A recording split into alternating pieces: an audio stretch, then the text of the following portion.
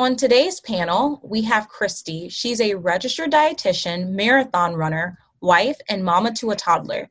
Christy is a small town girl who never thought she'd enjoy living in a big city, and an ice cream lover who grew up as a picky eater and became a veggie lover, and the back of the pack high school runner who was pushing her limits to break 3 hours in the marathon. Now she uses her personal experiences to inspire other female runners to nourish their bodies without restriction. She teaches them to reframe their mindset around food and use food as fuel through sports nutrition and intuitive eating practices. Her clients are not only reaching their performance goals, but also improving their lifestyle. And today we also have Courtney Burling. She's a registered dietitian, an avid runner as well. She's a new mom and military spouse. After having her daughter 9 months ago, she opted not to return to her previous job at a diabetes center. Instead, she has started her own virtual nutrition coaching practice. Courtney loves being able to mesh her love of running and nutrition to help female runners learn how to fuel their bodies right to avoid a harmful impacts of underfueling. She's on a mission to help change the mindset that runners have to be thin to win. Welcome to the panel, ladies. Thanks for having us. We're going to kick this off by discussing this question. So body image for runners is a very sensitive topic, as you both well know. So can you share, does this issue, how this issue really affects your market's daily lives? Yeah, I think, body image is something that plagues our entire society, not just the running community, but I see it in all of the runners that I work with. And so the way I approach body image is that's kind of the foundation in order to build on those nutrition practices. If we don't have good body images, it's hard to fuel our bodies right. Therefore, it makes it much harder to perform well. So body image is something that's like the first thing that we talk about.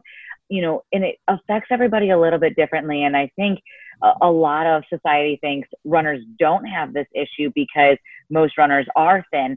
But when you get to the starting line of a race, there's always going to be somebody that maybe looks more like a runner than you, whether it's the clothes they're wearing, the, shape or size of their body.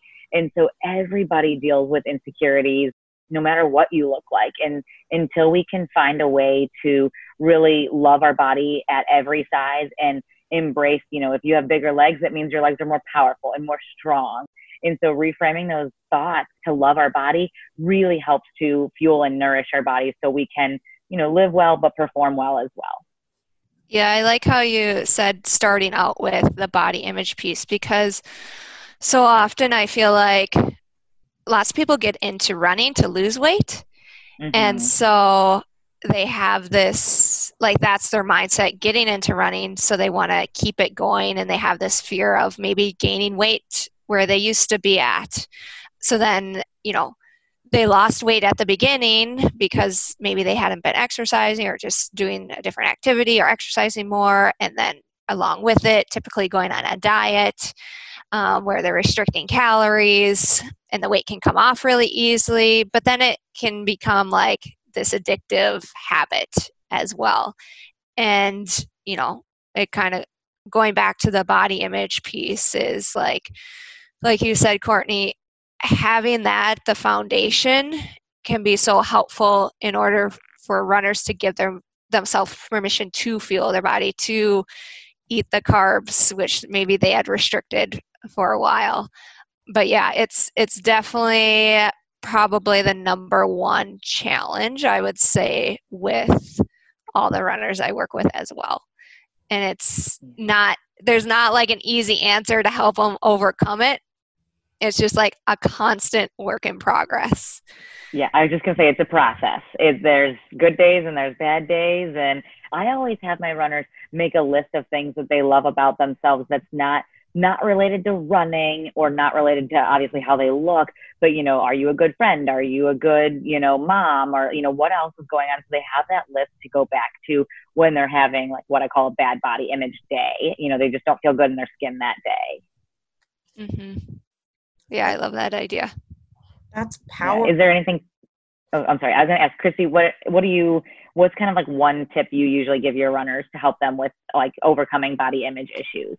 Yeah, so I guess some of my favorite is using affirmations or actually like writing down an affirmation that resonates with them or give them examples and then like posting it where they see it throughout the day. So Mm-hmm. like putting it up on their mirror, using it as a background in their phone, putting a note by their computer desk just to be a constant reminder or like, going on social media and unfollowing those individuals that, they start comparing themselves with. I mean, I think the comparison game is huge.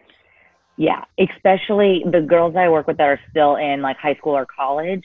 I think it happens even into adulthood, but I think that college age group is really severe, with body image. They're always kind of one-upping each other and getting some faulty information from somewhere on the internet and sharing those kind of bad diets with each other. And I find it to be a slippery slope with them sometimes. Yeah, and I work with women in their 50s, 60s as well, and it's something that they're still struggling with. Sometimes you expect, that not to be challenging anymore, but if it's something that's been constantly on their mind their whole life growing up, trying to hop from one diet to the next, it's still a challenge. And to try and rewire that brain from decades of thinking that way, like, it's hard, it takes time. Some days are going to be better than others. Yeah, exactly. And I think, another thing that has helped some of my runners in the past is, having them understand where these thoughts are coming from that they need to be thinner or that their body shouldn't change, and one of my college runners just recently, her mom said in high school, she said something like, "Oh, you're done growing." And just those words like sat with her as her body, like she wasn't even like a woman yet. Like she barely hit puberty when her mom said those words. And so, a lot of times I have to remind her, like, you're supposed to grow. Your body is supposed to change. Like that is part of life. And so, but you're right. Just those constant reminders and like check-ins with your athletes is so important. Yeah, that's really, really helpful, ladies, being able to dive deep and share how you are both working very similarly in terms of helping your ideal clients reach this state of having a better body image. And can you guys share a little bit about some of these food rules? I heard you guys mention a few. I heard the not eating carbs. So a follow-up question that I have is, how are you combating that? Because I feel like in the running community especially, that's like a real fear. So I guess it's two parts. How much are you seeing that as a fear? And then how do you guys address / approach it with your clients? Yeah, it's a big fear. And like, I think they know like carbs are energy. I guess it goes back to the two sides of the brain where they know that carbs are energy for their body, but there's this huge fear, like literally big fear around it. And so, I mean, one thing that's nice, I guess, with running is like, and eating in general, like once you include carbs in your breakfast and your meals, you can feel the results right away in your run. So like that's helpful in that sense, where, let's just experiment and try adding a piece of bread with your breakfast, with your eggs and your fruit, and see how you feel. And having that experience, it's helpful, but obviously that fear is still there, and it's still a constant, like, okay, let's take another step and move forward. Yeah, I totally agree. I usually will have them do the same thing. Like I'll have them write down the food rules that they think they have. And sometimes there's more that they don't even realize they have created. And same as Christy, when they're ready to break a food rule, I have them relate to how was your training affected by it? And maybe initially they'll say, oh, I had a lot of guilt or I had a lot of anxiety around that. But then they'll say, oh, and my run felt so good, or, oh, and my muscles weren't sore the next day, or, oh, I had so much energy, or I was able to, go to that party and enjoy, being out with my friends. And, that is so rewarding for me, of course, hearing that. But I think, it takes more than a few reoccurrences of that happening before it starts to kind of settle into them that like, this is a better way to eat and to live my life. And so it just takes a lot of practice, but chipping away at those food rules just one at a time and helping them uncover what rules they don't even know they have yet. Yeah, it's so common for there to be so many rules. Like I'll have runners come to me and they're like, "No, I don't have any food rules." And then it becomes like, I just eat healthy. Well, that means I just have chicken breast to eat and I don't eat chicken thighs or, dark meat or red meat. They're very hidden because they just think they're eating healthy. Yeah, I've even heard just recently from somebody, oh, I'm allergic to blank. And it was something that I've never really heard an allergy to. And we kind of, uncovered that. And there was no allergy there, just a fear is what it was. So that's always interesting too. Mm-hmm. Thank you, ladies, for sharing that, because I find that a lot of people listening are working with clients very much like you all, and it can be very helpful to hear that this is like a common thing that as a practitioner you face. And to hear these amazing ideas and solutions, these might be some that people haven't even heard of before. So thanks for sharing so many awesome tips. I especially love writing down what you said, Christy, writing down affirmations, posting them in places that they would be able to check out. I also love that you shared, Courtney, having them to list like non-body related things that they're proud of, such as being a great friend. So what wonderful, wonderful tips for those out there who want to serve their clients on a higher level. So let's dig even more into the food piece. So you guys are both intuitive practitioners. So how do you express the power of your approach in helping your clients improve performance? Yeah, so I guess I would say there's a lot of pressure to count calories or count macros out there, and even maybe an expectation as a runner to do that, especially, and it can come from like a good mindset as well. Like, I want to make sure that I'm eating enough for the calories I'm burned, but it can also come from like that diet mentality. Either way, I think it can become a cycle, and we know like we can't determine how many calories we need every day. There's so many fluctuations. Only when we truly listen to our body and understand how to listen to it, that's when we can really fuel it the best. So I think the integration of sports nutrition and intuitive eating is very unique, because there is definitely times when, we have to eat when we aren't hungry or feel hungry, or understanding that feeling nauseous is a sign of hunger. So like after a long run or a hard workout, where the last thing you want to do is maybe even look at food or have something to eat or chew food. We know sports nutrition wise, that's the prime time to help refuel your muscles. And so integrating those two is like very unique, and I think appreciated, and an area that isn't always covered or not very well covered in the dietitian space and community. Yeah, I totally agree. You hit the nail on the head with the sports nutrition science piece is just a little bit different than the rest of, the intuitive eating principles, because there has to be this like overdrive of we need to eat, just because we're either going to work out or we just got back from a workout, even if you might not be hungry. And I always remind my runners that the stomach is a muscle and it needs to be trained as well. So, so many people are not hungry in the morning, or like you said, Christy, you can't eat after, a long run or a hard workout. And, so if we just kind of train our bodies to start eating at those times, it kind of overdrives that intuitive eating fact, or, the way intuitive eating really wants us to listen to our body.